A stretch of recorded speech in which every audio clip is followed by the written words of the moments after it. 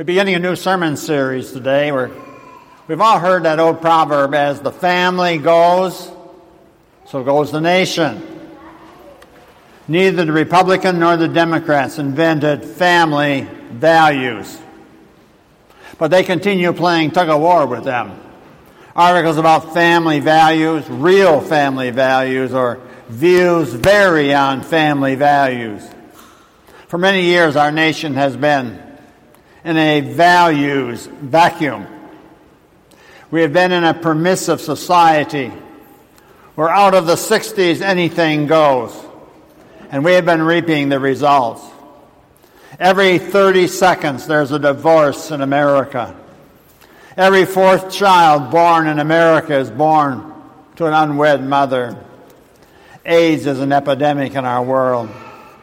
Everybody says we need to get back to family values, but nobody is doing well at defining them. William Bennett recently said in a speech, "It is now politically correct to believe in family values, but it is not politically correct to get specific about them." Why? Because all of a sudden you start dividing people up. Newsweek asks, whose values? Whose family values? Because there's a lot of different kinds of families. When you look on television, whose family values are you going to follow? The Simpsons, Cosby's, the Waltons? People will often say, we've got to get back to traditional family values. Then you have to go back a whole lot further than Ozzie and Harriet. Thousands of years ago, God gave 10 values for family living. And these are known as God's Big 10 family values. They're also called the 10 Commandments. And these are not values that are mere fads to be used during a political campaign and then forgotten. These are values that are the bedrock of our Western civilization. They are the foundation on which our entire judicial and law system have been built. The 10 Commandments are about the only thing that the Jews, the Muslims, and the Christians all agree on. All three religions accept the 10 Commandments as commandments from God. We will talk about strong families now for the next 10 weeks. Please take out the sermon notes that have been prepared for you today.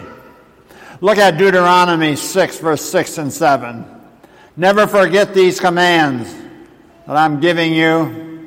Teach these to your children. God's saying two things here in your notes. Number one, he's saying, remember. Remember the 10 Commandments. And secondly, number two, teach them. Do your kids know the 10 Commandments? How many of you would say that you try to live by the 10 Commandments? Raise your hand if you do. Trying. Yeah, I think, if not all of you, most of you. But if I would ask you to come forward and name all 10 in order, you might be a little reluctant. Why did God give the 10 Commandments? In your notes, God gave the 10 Commandments in your notes to help us and not to hurt us. The 10 Commandments are not to hamper us, but to release us. They're not to punish us, but to protect us. When I tell a child, don't touch the hot stove, am I doing that for their good, or is it just for my own good? I'm doing it for their good. And every time God says don't touch, every don't in the Bible is always for a positive purpose, always. The negatives that God gives us are always for our benefit. If you ignore them, they're to your hurt. Now, God has lined up the entire universe by universal laws. There are certain physical laws that the universe operates by, like, for example, the law of gravity. And if you ignore the law of gravity, you only hurt yourself. You have to cooperate with it. If you jump out of a 10-story window and you ignore the law of gravity, you will not break God's laws, but God's laws break you. And likewise, there are spiritual laws, and God gave them to us as tracts tracks by which we are to run on. And they're not just the 10 suggestions. They're called the 10 commandments. And they're not optional. God says you do these things and things will go fine in your life. If you do not do them, you're going to really mess up. Psychiatrists once were saying in the 60s that there's no boundaries. You do whatever you want to. They're now saying we need boundaries. We need boundaries for our emotional and mental health. We need parameters for people and for our children who grow up. And without boundaries, they grow up being extremely insecure. The baby boomers are an extremely insecure generation. We need to know what is right and what is wrong. We need parameters in life. Now, the order of the 10 Commandments is not haphazard. The order is not there by accident. God intentionally put the first one first because it was the most important one. And this is the foundation for being a strong family. Look at Exodus 20, verse 2. You shall have no other gods before me. What's that principle? In your notes, write this down. This passage says to put God first. God says that He demands top priority in your life. He's not going to play second fiddle to anything. And Luther says it this way, you're to fear, love, and trust in God above all things. See, God deserves to be number one in your life because God made you. If God did not make you, you would not even be here. Everything you have in life is from God because God has given it to you. And the principle then is to put God first. Now, what is a God? In your notes, a God is anything that controls your life. A God is anything that controls or dominates your life. So can a career be a God? You bet. Can another person be a God? Yes. Can golf be a God? Even good things that God has created for us to enjoy can become a God when you give them first place in your life. So this is the foundation principle. Put God first. See, if you are building and your foundation to your building is wrong, it does not matter how pretty the structure is, it's going to fall apart. The foundation is actually the most important part. Today in America, families are dropping like flies. Families are falling apart faster than we can put them together. Why are so many marriages crumbling? Because they're built on the wrong foundation. It does not matter how much money you make or how many things you can buy.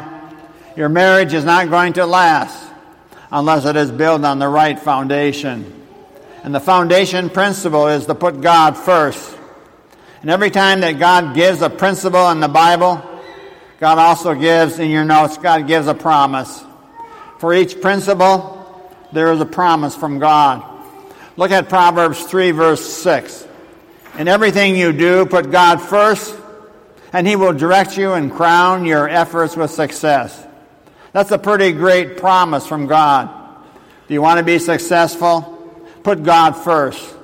Wherever you want God to bless, you put God first in that area of your life. See, the divorce rate in America is 1 out of every 2 marriages and higher for second marriages. But Harvard University did a study. They found marriages where the wedding is in a church service. The divorce rate is 1 out of every 50 marriages. But also in marriages, they go to church every week together and read the Bible and pray together. The divorce rate is 1 out of every 1,105 marriages. Would you say there's a reason that God gives this foundation principle? Put God first? Sure. But how do you put God first? What does it mean to put God first? I took the acrostic, FIRST, F-I-R-S-T, and I'm going to give you 5 areas to put God first in your life and in your family. So number 1 in your notes, the F in the word first means to put God first in your finances. Let's start with the most difficult one. When God talks about finances, He says, give me the first part back, and I will bless all the rest. Look at Proverbs 3, verses 9 and 10. Please read it with me together out loud. Honor the Lord by giving him the first part of all your income, and he will fill your barns. For God, the number one test of your priorities is your money. We spend most of our lives trying to earn it. Your checkbook reveals what is really important to you. It's not what you say is important, but it's how you spend your money. If I were to ask all of you to get out your checkbook right now, pass it to the person to the right of you, and let them examine it, what would it reveal about the priorities in your life? See, by simply looking at how you spend your money, a person who may not even know you could be able to tell a lot about your life. In fact, that's why sometimes we don't want them to see it. The way you spend your money says what's first in your life. Look at Deuteronomy 14, verse 23. The purpose of tithing is to teach you to what? To put God first in your lives. God wants you to give him the first percentage back, to simply teach you to put God first in your notes. If God is not first in your finances, then God's not first in your life. In fact, if you are in a financial mess right now, then step number one ought to be put God first. Look at 1 Corinthians 16, verse 2. On the first day of every week, you should put aside something from what you have earned and use it for the offering. The first day of the week is Sunday, or the day that you worship God. And we're to put God first and give our offerings in worship. See, in your notes, tithing is always an act of worship. That's the day you worship, giving to other charities. That's not biblical tithing. And you ought to give to other needs. But your biblical tithing is always an act of your worship, and you give it when you worship. F in the word first is your finances. Number 2 on the back of your notes, the I in the word first means you put God first in your interest.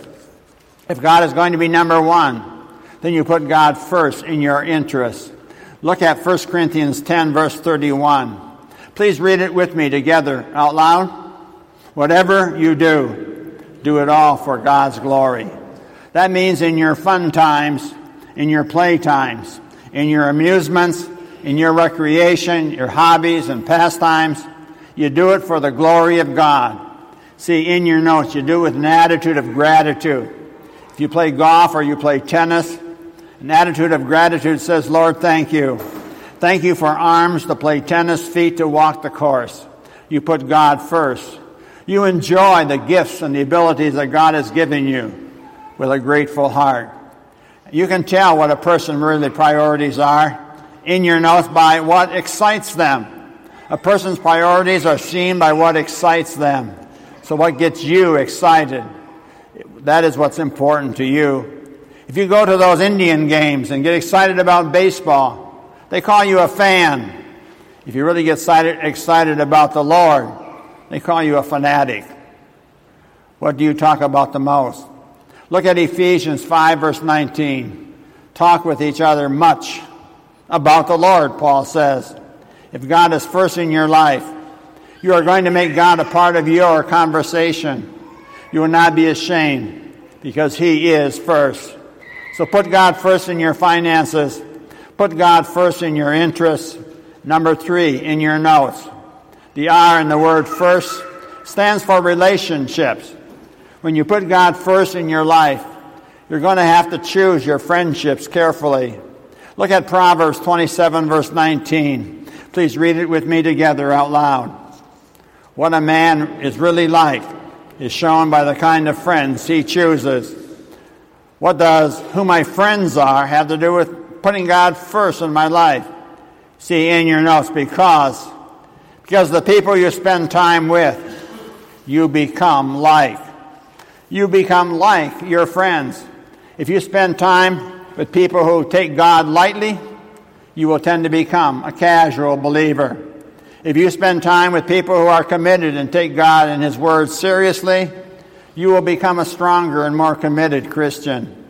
Your relationships will help. You put God first. If the people you invite into your home have strong family values and your kids see them, they will become models for your children. If you don't, Then they will get models from your TV and from movies. Look at Proverbs 12, verse 26. A righteous man is careful about his friendships. The truth is that if you really want God first in your life, there are some relationships that are dead wrong for you and for your children. A person who does not share your values will woo your teenagers into a lifestyle where drugs or alcohol or sleeping around are acceptable. Because in your notes, it's always easier. It's always easier to pull somebody down than it is to pull somebody else up. Put God first in your finances. Put God first in your interests. Put God first in your relationships. And number 4 in your notes, the S in the word first stands for schedule. Put God first on your schedule with your time. Look at what Paul says in Ephesians 5, 16 and 17. Please read it with me together out loud. Make the best use of your time. Grasp firmly what you know to be the will of the Lord. How do you put God first on your schedule? You ask God to help you use your time wisely. You make your to-do list of things you have to do and say, God, which of these things do you want me to do? Selection is the name of the game. And you only have time enough to do what God wants you to do. In your notes, if you're really, really too busy, then you're doing things not in God's will for you. If you find yourself doing more things than you have time to do, some of those things simply are not in God's will. Well, they may be good things, but they're not God's will for you and for your life. So in your notes, see, God never puts more on you than God puts in you. When you start feeling frustrated and hassled, it's because you're trying to put too much into your schedule that's not in God's will for you. So in your notes, you schedule a daily appointment with God. If God is going to be first in your family and in your life, you need a daily appointment. This is a time when you set aside for reading God's Word and then praying and talking with God. This is a time you reveal your priorities and your schedule. Just look at Mark 1, verse 35. Very early in the morning, Jesus got up and went off to a solitary place where he prayed. Without an appointment with God, you can get so busy that you forget about God. Put God first in your finances. Put God first in your interests. Put God first in your relationships. Put God first on your schedule. The number 5 in your notes. The T in the word first stands for troubles.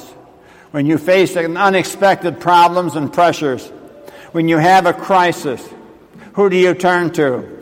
Many people will turn to God only as the last resort. But look at Psalm 50, verse 15. Call upon me in your day of trouble, and I will deliver you, and you will honor me. So don't try to carry your troubles by yourself. In your notes, a test. A test when God is not first in your life, you worry. Yeah, worry is the first sign that you're not putting God first. And you're trying to carry the load alone. It is too much for you. And you worry and worry. So in your notes, the antidote to all worry, put God first. Yes, put God first. The foundation principle for strong families, in your notes. Build on the foundation where God is F-I-R-S-T. First in your finances, first in your interests, first in your relationships, first in your schedule, first in time of trouble. Amen. May the peace of God, which passes all human understanding, keep your hearts and minds in Christ Jesus. Amen.